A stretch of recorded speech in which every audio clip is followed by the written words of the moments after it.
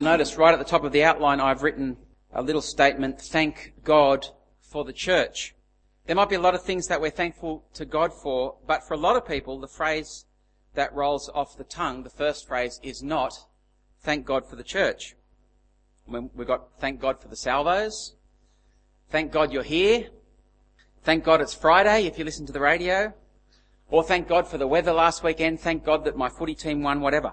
But thank God for the church. I was at Koorong Bookshop last year browsing. They've got a little section on church. And even in a Christian bookshop, it was depressing to see people's views on church. There was books like this, Saving Jesus from the Church. I'm fine with Jesus. It's Christians I can't stand. Quitting church. Love Jesus, hate church. They like Jesus, but not the church. And this last one, at the moment, is the top-selling worldwide book on church. If you go to Amazon.com and type in church, this is what you get. So you don't want to go to church anymore. I wonder what your attitude to church is. Because in the letter that we're looking at today, Paul and Timothy and Silas are thankful to God for the church. That's how the letter opens, with a prayer of thanks for this little church in Thessalonica. We've just been looking at the book of Corinthians, where we have seen one of the most dysfunctional and bad examples of a church in the entire New Testament. You don't want to be like the Corinthian church. People arguing about their leaders, sexual immorality in the church, people in the church suing each other, people getting drunk at the church lunches. It is hard to think of a worse church than the Corinthian church. And yet even there, in Paul's letter to the Corinthians, he begins by thanking God for that church. Even in the worst imaginable churches, the Apostle Paul is thankful because even though he sees the problems, he sees people who have been saved by God and who've been gathered together by God to be his people, and he's thankful. Now, if that is how thankful Paul can be for a messed up church, imagine how thankful he will be for a good church. And that is exactly what the church in Thessalonica is. They are a model church. They are a picture of what church should look like. In chapter 1, verse 7 of Thessalonians, Paul says about this church in Thessalonica, you became a model to all the believers in Macedonia. Last week, if you were here, Bryson said we can learn from the Corinthians' mistakes. Here, we can learn from what the Thessalonians got right. This is the church the Apostle Paul holds up as an example for other churches to be like. So what does a model church look like? If Morning Church wants to be a church where we can say thank God for Morning Church, what would that look like? Good music? Exciting worship? Flashy building? None of those things. What makes a model church, according to Thessalonians, is that people's lives have been changed by the gospel. That's what this whole chapter is about. And let's pick it up in 1 Thessalonians chapter 1, verse 1. Paul, Silas, and Timothy, to the church of the Thessalonians in God the Father and the Lord Jesus Christ, grace and peace to you. We always thank God for all of you, mentioning you in our prayers. We constantly remember before our God and Father your work produced by faith, your labour prompted by love, and your endurance inspired by hope in our Lord Jesus Christ. Paul, Silas, and Timothy, the three fellows who are writing this letter, are thankful for the Thessalonian church. What are they thankful for? That the Thessalonians' lives have been changed by the gospel. That's what makes them a model church. Notice he doesn't just thank God for their faith and hope and love. He thanks God that those things have resulted in action. Verse 3, they're thanking God for the work produced by faith. Thanks God for their labour, hard work, prompted by love, and for their endurance that comes from hope. In James 2, it says that faith without works is dead. Well, the Thessalonians' faith is not dead. It's the real thing. Their faith has resulted in work. They have a love that lives itself out in action. And they don't just hope for Jesus to return, it changes their lives now. And as I've been preparing 1 Thessalonians over the last month or two, I think that's one of the things I love about Thessalonians. It is real, down-to-earth stuff. Following Jesus isn't just about a bunch of ideas that you believe. It's not just about agreeing with what the Bible says. It's about lives that are changed. Verse 3, we continually remember before our God and Father your work produced by faith, your labour prompted by love, and your endurance inspired by hope in our Lord Jesus Christ. What can bring about that kind of a change in people's lives? We've all got things that we'd like to change about ourselves. Some change is easy, isn't it? I was visiting my brother Glenn.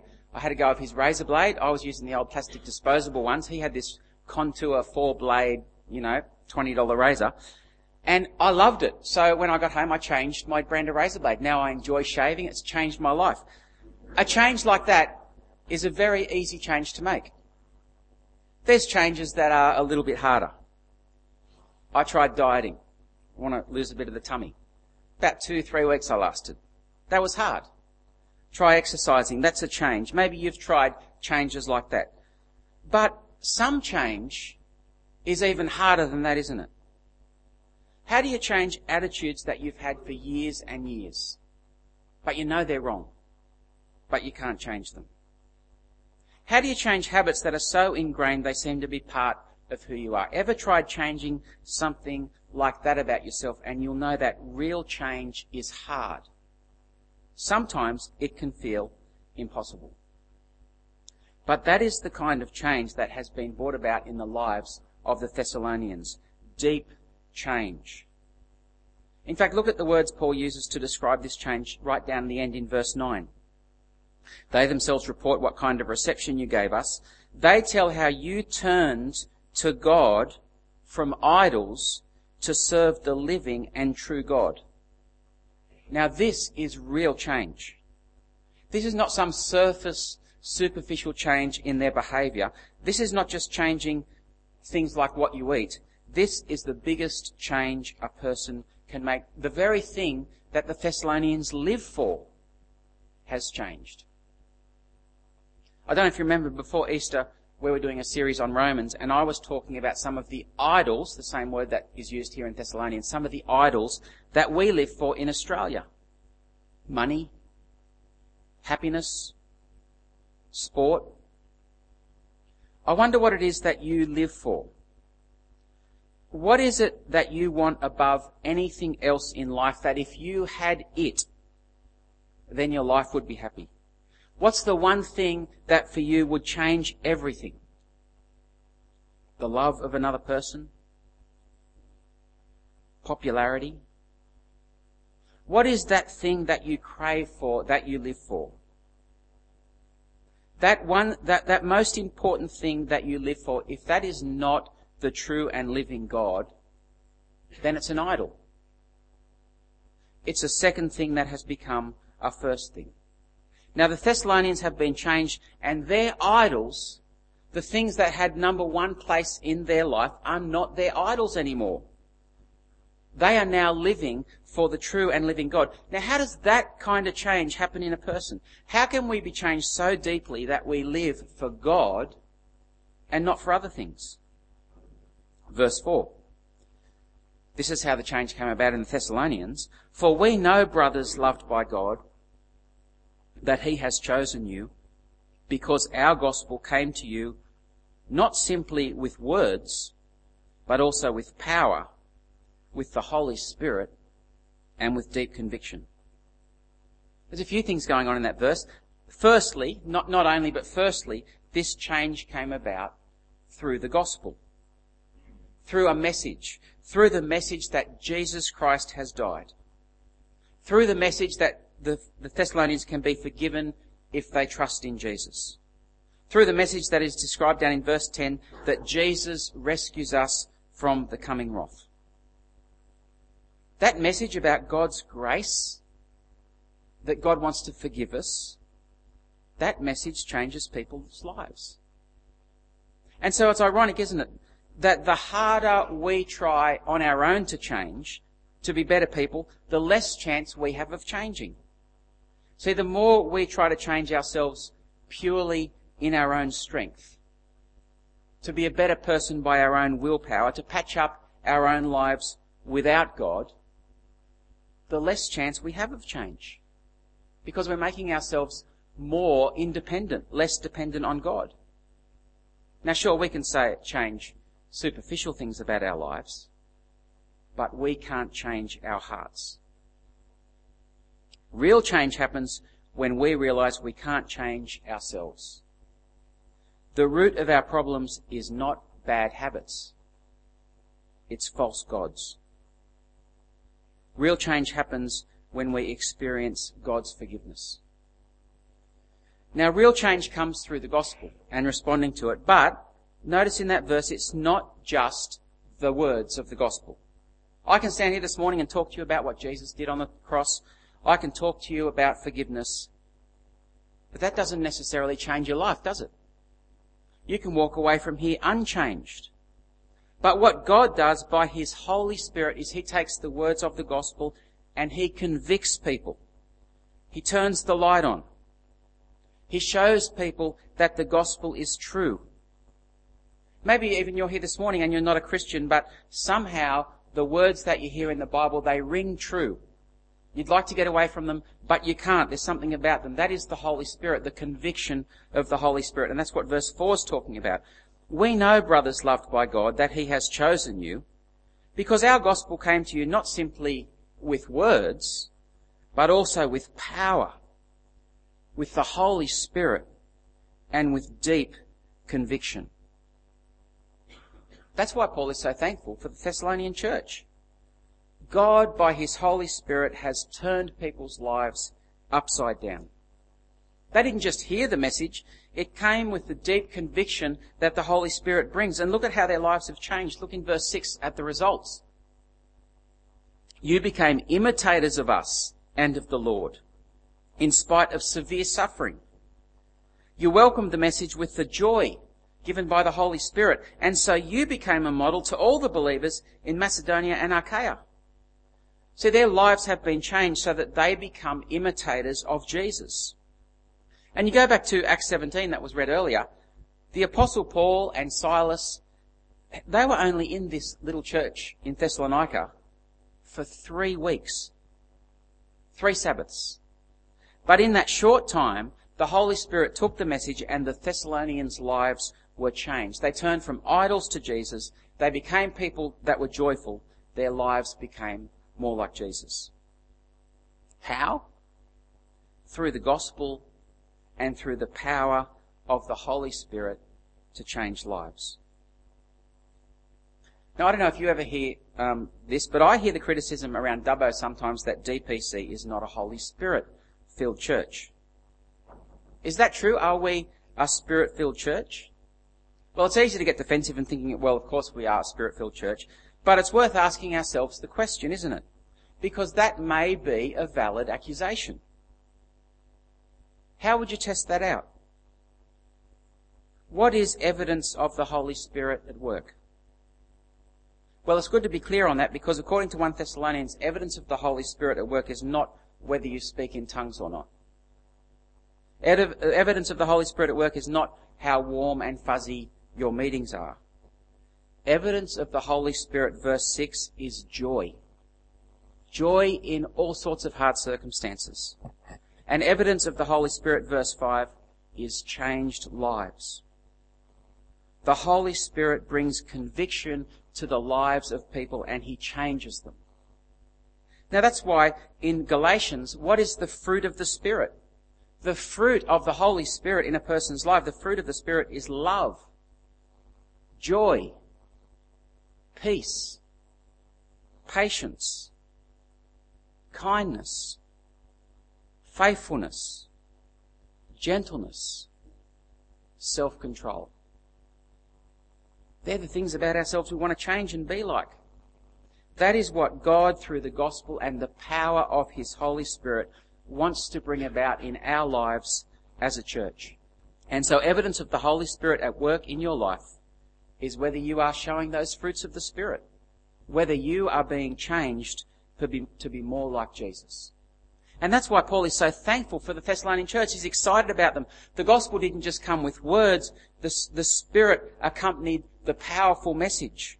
In fact, their lives were changed so much that everyone around them is talking about it. They are the talk of the town. Look at verse 8. The Lord's message rang out from you, not only in Macedonia and Achaia. Your faith in God has become known everywhere. Therefore, we do not need to say anything about it, for they themselves report what kind of reception you gave us. They tell how you turned to God from idols to serve the living and true God, and to wait for his Son from heaven, whom he raised from the dead, Jesus, who rescues us from the coming wrath. A few months ago, down in South Dubbo, on the corner of Barracks Close and Thorby Crescent, a fellow got out his rotary hoe and started rotary hoeing up his front lawn, his council nature strip. Everyone started talking about it. What's he doing? Is he going to plant buffalo grass? Is he going to put in paving? Is he putting in a garden? And then it just sat there for a month. The talk settled down.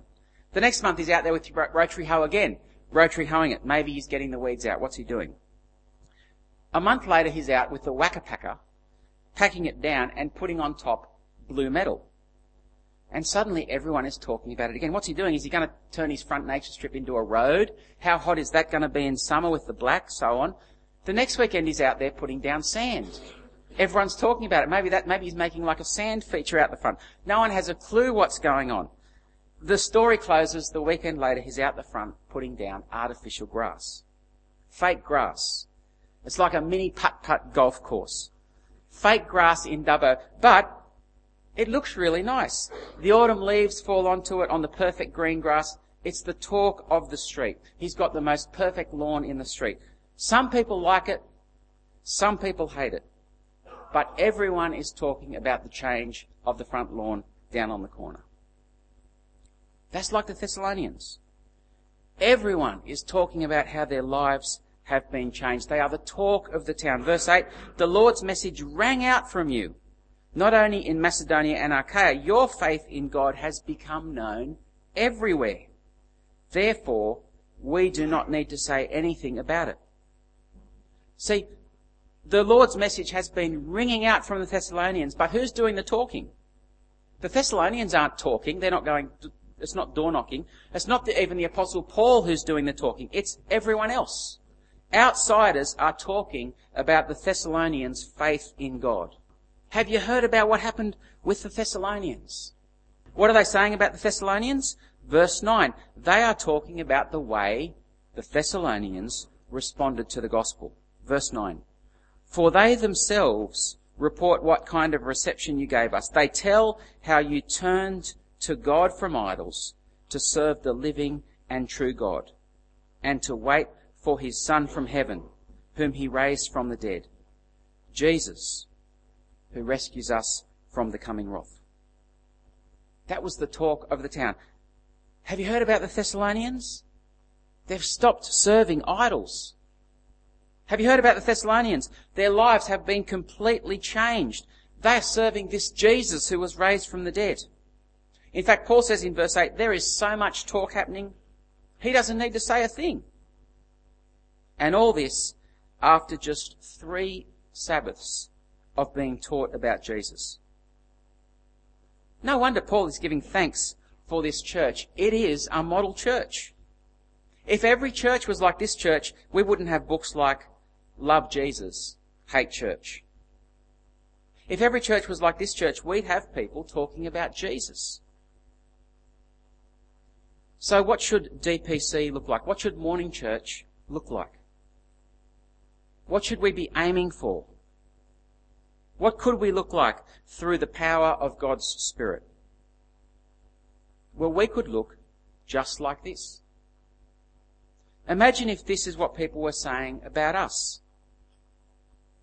Have you heard about DPC? Those people are different.